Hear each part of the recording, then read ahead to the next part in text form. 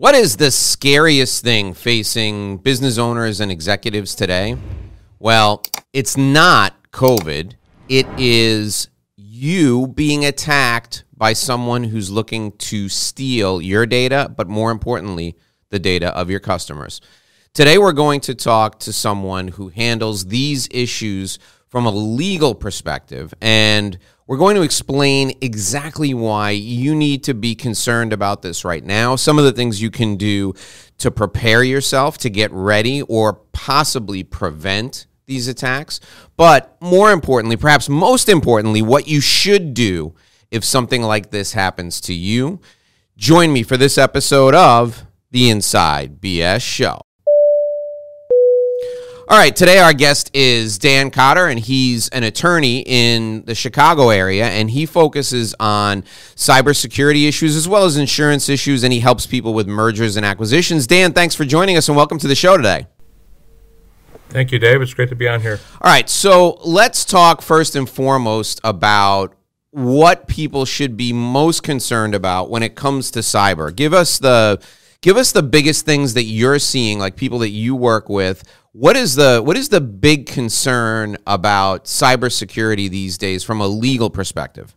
Yeah, it's really, if you watch the news, if you do anything, you're seeing that the hackers are getting much more sophisticated. It used to be that they would go after small businesses, ask for small ransom, and be done. Recently, we had a situation where an elderly person came to our firm looking for help. They had some cryptocurrency, and someone had called them and said that they had been hacked, went through and got their credentials, and ended up taking their cryptocurrency from their system. And so one of the things that's happening is whether you're an individual, a small business, a big business, is that the hackers 24/7 are trying to find vulnerabilities, still trying to find phishing scams, the emails that come in, the spoofing that looks like it's an executive or somebody you know closely saying, hey, Dan, I'm out on the road today, but I need to immediately transfer and pay this invoice. And it's an invoice, it looks legit, it looks like it's from the CFO of the company. And so people need to be alert. One of the things that a lot of banks and finance companies and other people will tell you is that they'll never call you for your credentials. And so if you get those calls, even as an individual or small business, be very leery and make sure you take steps, I think, to verify that who it is actually who it is. Yeah, and we can, but I want to talk about exactly what that verification process would look like. I'll tell you a story that happened to me. This is how scary it could be. So my power bill for my office, I get a separate bill for my office than I do for my home. Even though my home is in my office, I have it separated out for expense purposes. And I think it was probably a couple of days past due, not more than that. And the power company here in Florida, it's Florida Power and Light, they send an email and they say your bill is past due. Please take care of it right now. And I thought to myself, all right, so I saved it, and I thought at the end of the day I'll pay this with my credit card or whatever. I should have had it set up on auto pay, different story. But I said I'll pay this at the end of the day. Well, I'm working and my phone rings. And it's a guy, and he says, we're 90 minutes away from shutting off your power.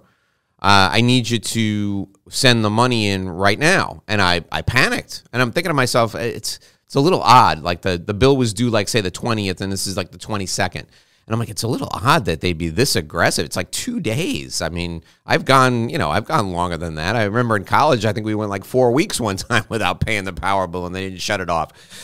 So I said, all right, hold on one second. Let me get out my debit card for my business, and I'll take care of it right away. And then I'm thinking to myself, well, this really doesn't make sense. And I said, you know what? I got to go upstairs and get my wallet. Let me call you back. Give me your number, and I'll call you back. And he says, no, I'll hold. We got to take care of this right now. And then I really got suspicious, and I was like, okay, so something's going on here. I said, no, I have to call you back. So he gives me a phone number.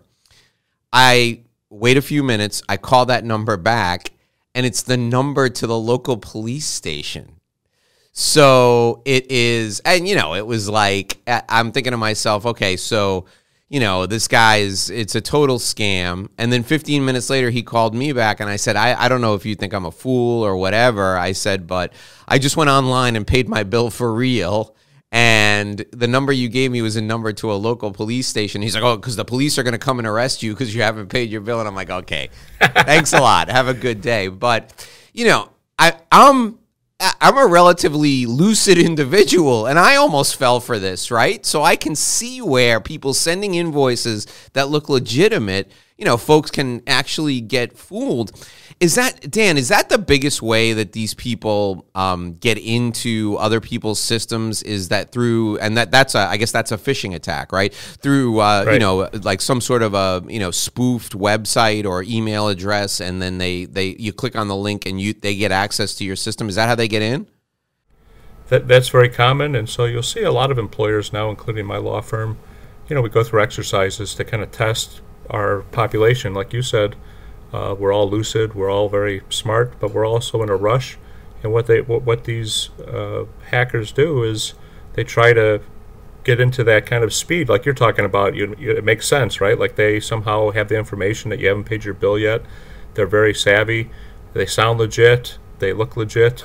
And a lot of times what happens is people, like that crypto thing I mentioned, they think, well, something must be wrong, right? Because somebody's contacted me and it's a problem. And so, one of the things you're starting to see more and more, I think that's somewhat protective, is this multi-factor authentication is coming in more and more. Almost every bank account now, your utilities, almost anything now will send you a text to your phone or something, and it's designed to protect. I remember when that was first coming out, one of my colleagues at a former law firm was complaining about what a pain in the rump it was to have to get your phone out and do things. And I said, the reality here is it's trying to protect you, because these hackers are very good. And again, it looks legit. I've given webinars and sessions and training and talked to clients where you show them it looks like HSBC Bank, or it looks like Chase, or it looks like Microsoft. It looks legit. It says, hey, there's a problem with your account. Get on immediately, like you're talking about. Pay this. And you just think, okay, you hit the link. And once you hit that link, that's what really triggers it a lot of times. So that's one of the things that hackers are doing. The other thing they're doing is they're doing these attacks where they're just going in, they get credentials like through these things, right? And then they get access. And then what they do is they lock your data. And that's the ransomware attacks that are coming in. And we're seeing big payments by even CNA Financial paid $60 million last year to unlock their data. And again, it used to be much smaller. These hackers would go for like 20,000, one Bitcoin or something. Now they're really extorting for huge numbers, and it's very hard to detect. And the FBI and other international agencies are trying to track this down, but it's a real threat to all of us. So, Dan, a lot of people probably are out there thinking, hey, listen, they're after big companies. They're after IBM. They're after GE. They're not after my small company. Dispel that myth for us. They're after anybody they can get money from. That's absolutely true. I mean, the bigger the fish, these financial institutions and stuff, they not only can get the data of those financial institutions, but the customers. But yeah, they're looking for small companies too. And the reason for that is it's easy, right? Back in the day, Willie Horton was asked why he robbed banks, and he said that's where the money's at. And with small businesses and law firms are especially vulnerable in the real estate transactions, the way that cash and escrows are done. But every small business is vulnerable, and the reason for that is it's an easy score, right? You can accumulate a lot of easy scores with small businesses. The GEs that you're talking about, the Deutsche Banks, the Chase, they have 1,000 or more IT staff. They have penetration testing going on constantly. They have all kinds of firewalls. The smaller businesses oftentimes just might be using Gmail suites. They might be using Outlook, but they're not really thinking about this overly protective mechanisms in place. And so it's easy for a hacker to get in at these small businesses because the training's not there, the sophistication's not there, and the hurdles to get over are pretty minimal. Dan, talk about liability, because the thing that scares the hell out of me, and I don't keep any credit card, people's credit cards getting stolen. I don't keep any credit card information on my clients anymore. Any client that pays me with a credit card, we use a secure link. They enter the information. It's immediately encrypted. I never see it. It doesn't live on my systems. I don't have a server with that information. But there are a lot of people out there that capture client credit card information and they use it themselves. Talk about why that's such a big problem from a liability perspective. Sure. It's a liability problem because those credit cards, you can shut them down, and if you can show that you've taken steps and been protective, you're not charged. But a lot of times what happens, as you know, Dave, is that people also use debit cards, and the debit cards don't have the same protections that credit cards do. And again, the nice thing about when credit cards are stolen and things is you get those notices oftentimes. Most banks and financial institutions are pretty good about, hey, Dan, did you authorize a spend in Ireland? So my youngest son's in Ireland right now, and so he's got a credit card attached to mine, and so I get those sometimes. Did you authorize a spend? But in the meantime, if someone gets a credit card and it's got a nice limit on it, they can go to town and buy a lot of things, and oftentimes they'll sell those on the dark web. Credit card information for a small amount, and it might take some time before you get notified. And so, like I said, there's limits on the credit cards and your exposure, but the real issue for you is that your identity can be stolen. Once they have your credit cards, they can get other information, and your credit reports can start being impacted in your credit score. And although you can clean it up, it's a lot of work and energy for those that get hacked like that and attacked. It can take hours and hours to sort out through credit reporting and through your various cards, getting that cleaned up for you. And then you're vulnerable to lawsuits, right? If you're collecting data from your customers and that data gets stolen, you, the person who collected the data, you have vulnerability to a lawsuit, right? Right. And one of the things we're seeing more and more is some of my clients are in the IT service providing business. Others are consumers. We spend a lot of time anymore on data security and privacy and the provisions, and like you're talking about the exposure, who's going to be responsible if I'm holding your data and it gets attacked, who's responsible for that. And many companies, many small and bigger companies still don't have cyber insurance. The market's getting harder for that. And so, you can have big exposure and big liabilities. If your data, you're a collector of data, like you said, you don't collect credit cards anymore, but a lot of small businesses still, they don't have that kind of off-putting of those tasks. And it's a real risk because they might get hacked and can subject thousands of their customers to vulnerabilities, right? That they're going to have to indemnify under contracts or just under the way the law works. So I want to ask you a couple of questions about things we need to have in our agreements with our customers that will help offset some of this liability. Before we get to that, I need to let folks know that today's show is brought to you by Sandrowski Corporate Advisors. For years, for 35 years, actually more than 35 years, since 1983, Sandrowski Corporate Advisors has provided expert client service to businesses that are either privately held or families of wealth all over the United States. They have offices in Metro Detroit as well as Chicago, but they work everywhere in the U.S., and they have expertise in tax planning, consulting, family office advisory, dispute handling, business valuation, litigation support, forensic accounting, and risk management. My favorite practice area that Sandrowski helps folks with is, of course, family office advisory. And these are families of wealth, people who are affluent, who've developed separate business entities to handle the management of their money as well as the companies that they buy, the investments that they make. If you know someone who works with an affluent individual or a family of wealth, you got to reach out to Sandrowski Corporate Advisors because they literally wrote the book on family office planning and how to set up a family office and how to take advantage of some of the tax laws that exist to help family offices in the short term and in the long term. Things are changing. The tax law is constantly evolving, and there's never been a better time to have Sandrowski Corporate Advisors come in and look at the structuring of your company, whether you're in business or whether you advise or work with families of wealth. This is the time to have Sandrowski Corporate Advisors come in, look at your tax exposure, and see what they can do to help you reduce the amount of tax risk you have in your business or your family has if you're a family of affluence. You can reach out to Sandrowski Corporate Advisors by calling 866-717-1607. That's 866-717-1607. For over 35 years, Sandrowski Corporate Advisors has been doing this. They can help you. Reach out to them today. We're also brought to you by my Revenue Roadmap Guide. That's right, the Revenue Roadmap Guide I use in my business and the Revenue Roadmap Guide I use to help my clients. This is a marketing plan you can use to increase the amount of revenue that comes into your professional service firm. And I want to give it to you for free for being a valuable and loyal listener to the Inside BS show. I'm offering you this limited opportunity to get your Revenue Roadmap Guide. Here's what you need to do.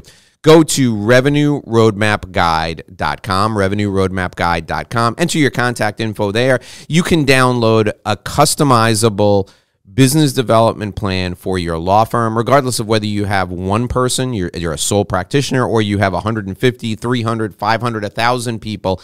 You can use this Revenue Roadmap Guide as a business development plan, and I'm giving it to you for free because I really appreciate you joining us here today on the Inside BS show. Take advantage of this before it disappears, revenueroadmapguide.com.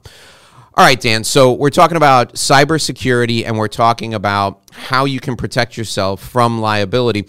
What should we have in our engagement agreements? What should we have in our client service agreements from a language perspective in order to help offset some of the liability if we collect client data and client information? I think first and foremost, we should be very clear about what data we're collecting and what we're using. And if we're not collecting or storing data, we should make that very clear. And then we should have in place internal policies and procedures that address how we collect, store data, how we're using password protections, and we should have an incident response plan in place so that if the inevitable occurs, it's not a matter of if but when that somebody's been hacked. We can take steps that are meaningful, logical, reasonable, and not trying to do it by the seat of our pants when something happens. And then, of course, the battle always is how much cyber insurance each party has. Cyber insurance, as I mentioned earlier, is becoming more and more difficult to obtain. The market's starting to get very hard for it because the insurers that have been writing it for some time, it's with these huge ransomware attacks, with these phishing attacks, with all the things we've talked about, it's really becoming more and more of an exposure for insurance companies. And so they're really underwriting more and more. They want to see they have multi-factor authentication, that you have an incident response plan, that you have these good policies and procedures in place to be able to attack and protect your data that you're collecting and using. Okay, so let's say we do all of that. Does it make sense on an annualized basis to have somebody come in and look at our systems and test our systems? And shouldn't we let me phrase it a different way. I have my clients call their lawyer. So I would have my clients call you, and then I would have you engage a company to test the systems. And the reason that I do that is because if you hire the company to test the systems, everything's under the umbrella of confidentiality. So if we have an event down the road, that those people cannot be deposed because you hired them as the lawyer. Does that make sense? Does that track?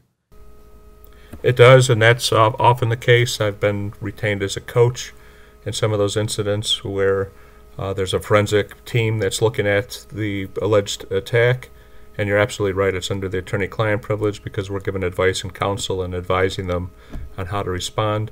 And so that is the way to do it. Like you said, it's under the umbrella of attorney-client privilege, so long as we're giving legal advice, which is what we're given in those situations.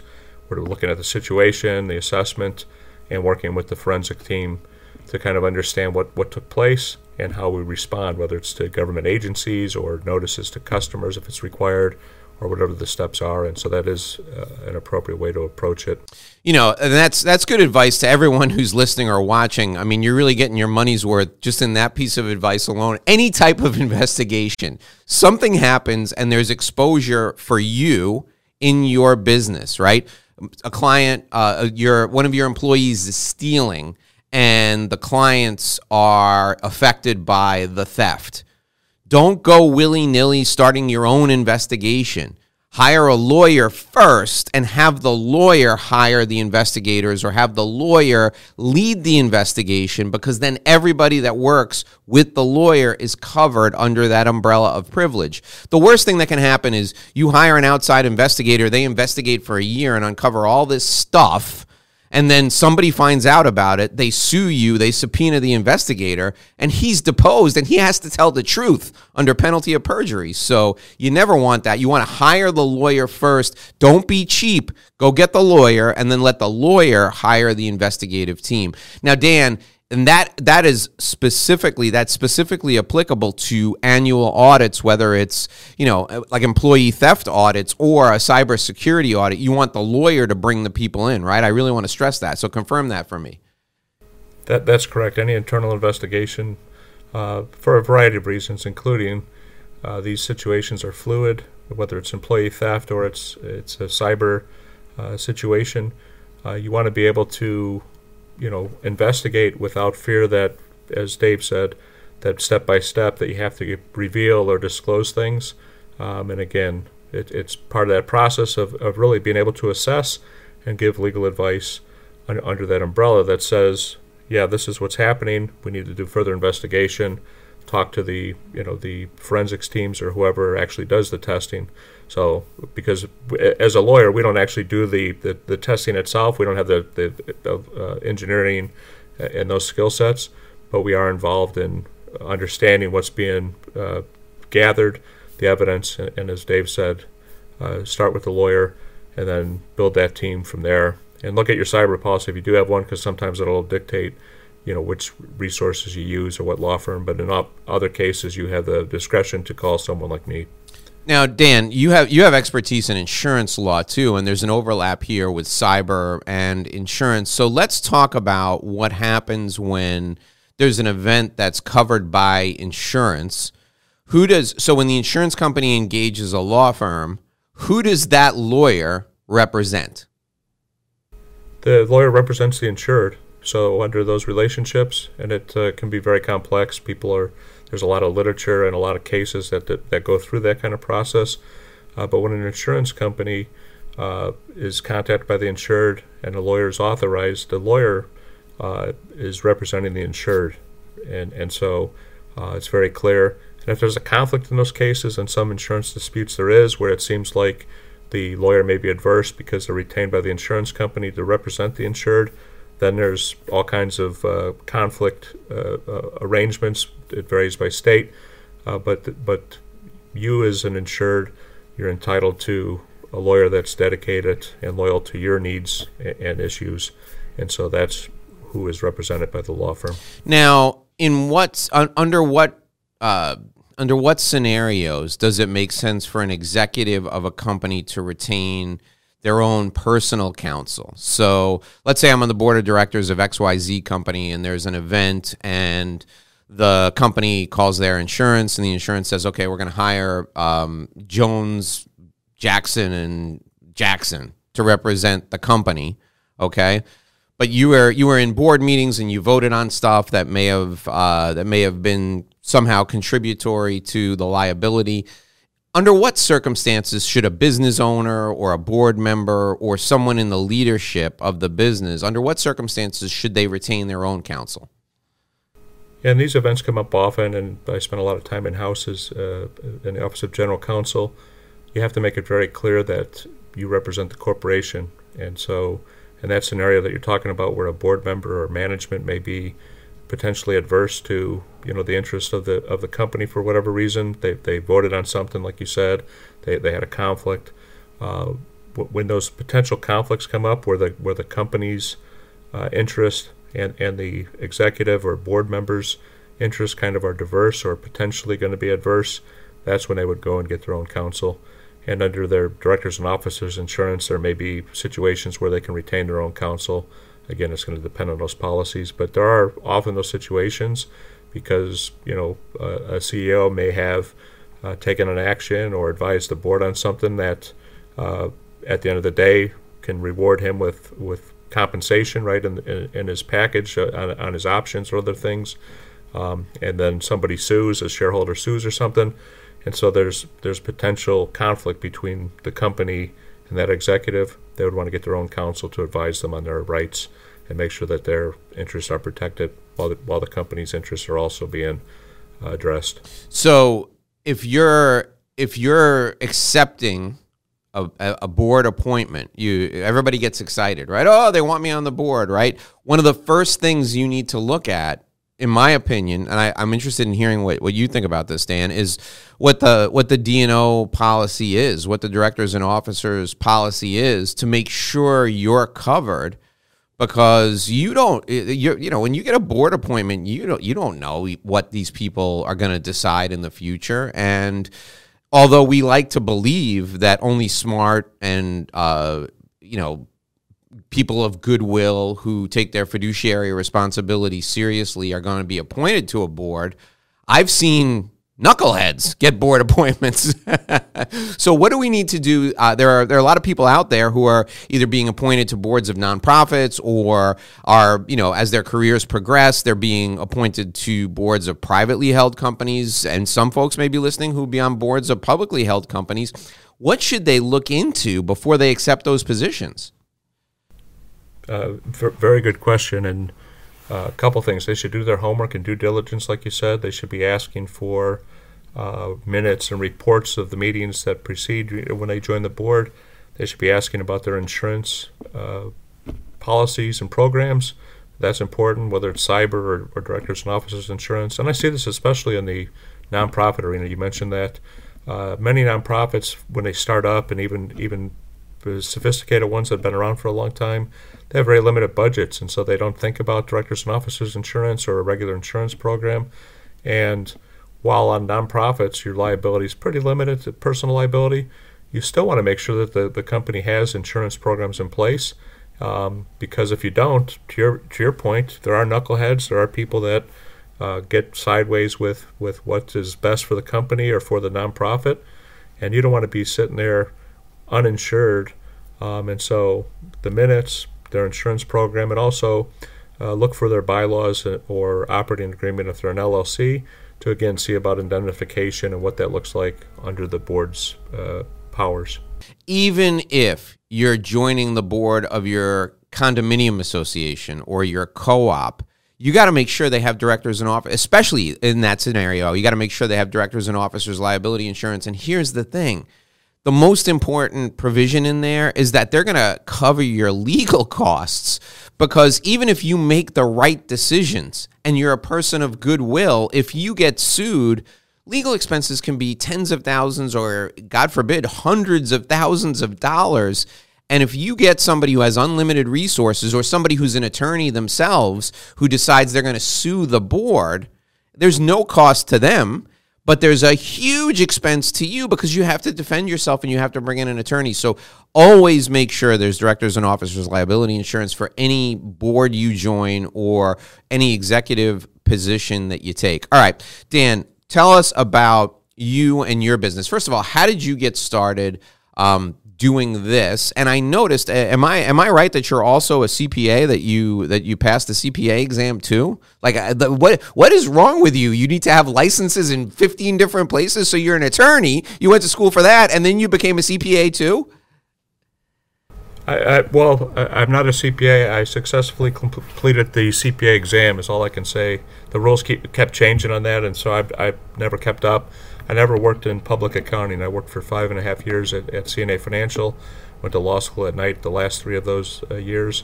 To law school, I had a postgraduate scholarship, and so decided instead of getting an MBA, I was going to do the craziness of going to law school.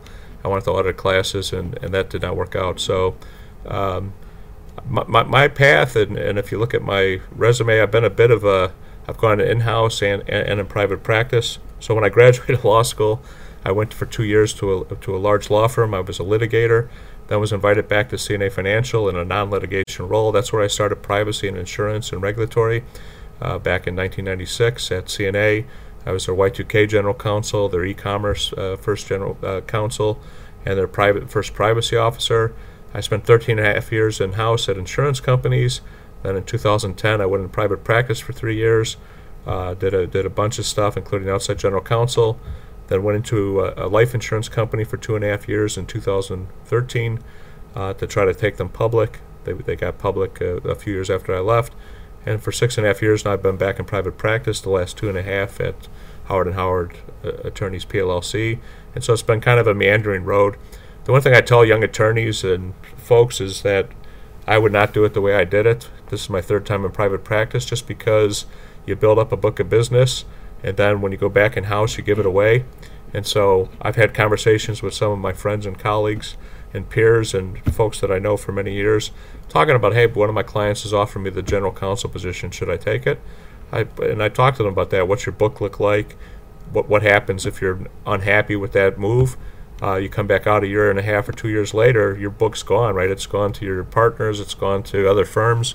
So you're starting from zero, and depending on your age and things, that can be a daunting task to try to build from zero to 6 figures or 7 figures. Yeah, and of course I kid. I mean, your background is so impressive. I mean, it's hard enough just to get out of law school and pass the bar exam, but to take the CPA exam too. Kudos to you.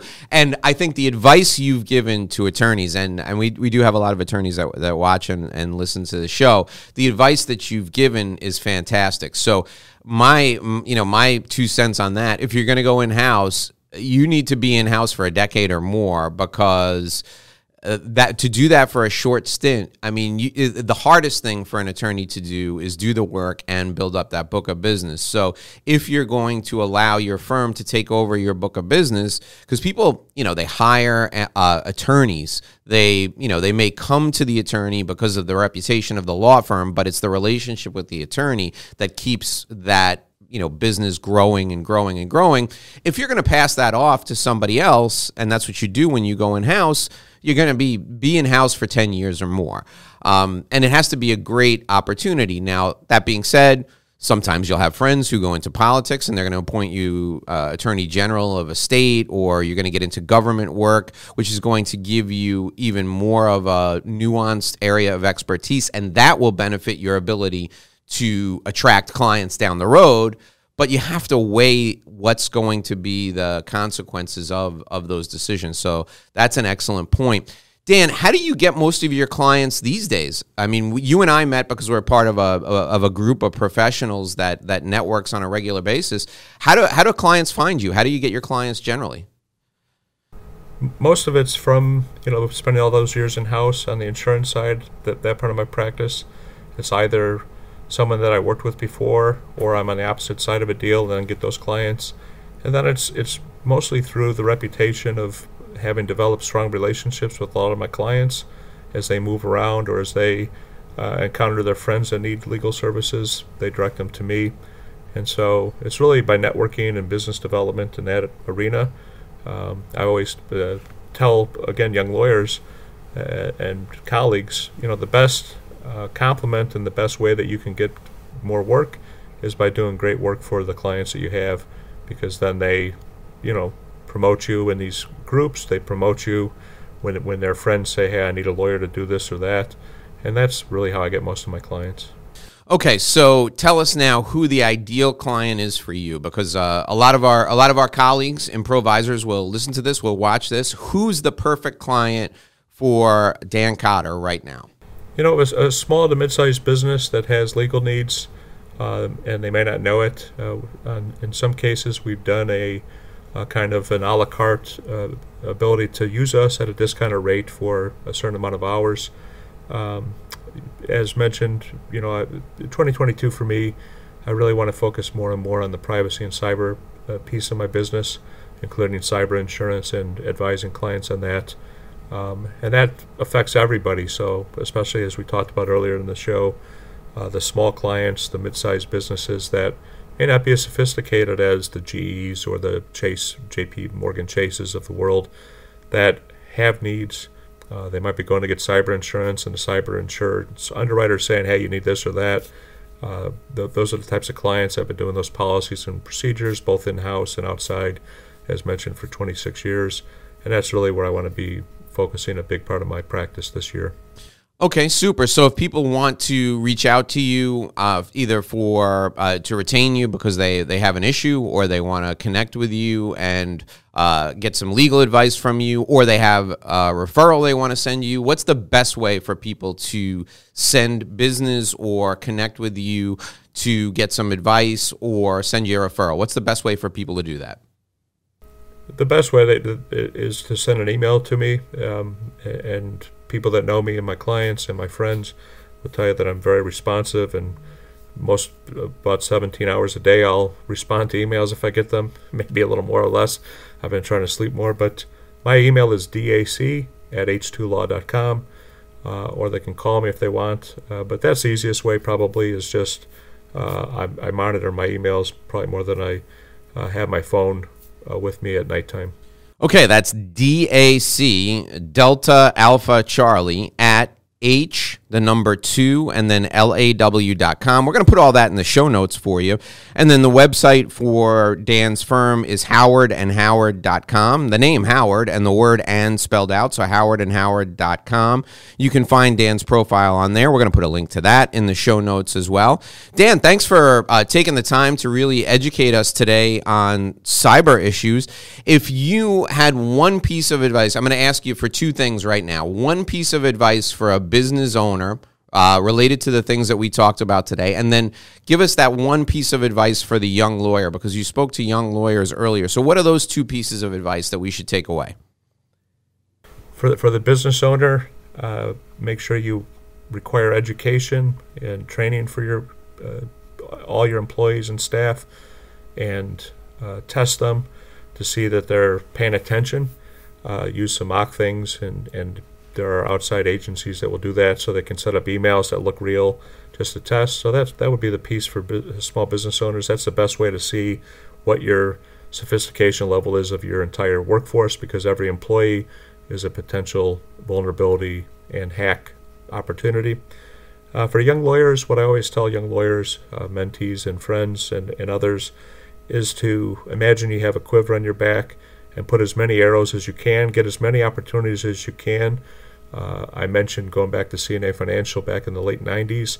There were 75 other attorneys, but one of the things that I was always ready and willing and able to do was to take on dirty jobs and things people did not want to do, and that those things that I learned in 1996, 25 years later, I'm still being able to use those and take out those arrows out of my quiver and apply those to my clients' needs. And so that's the recommendation for young lawyers. Be broad in your opportunities and try to get as great of a mix of business and types of issues as you can.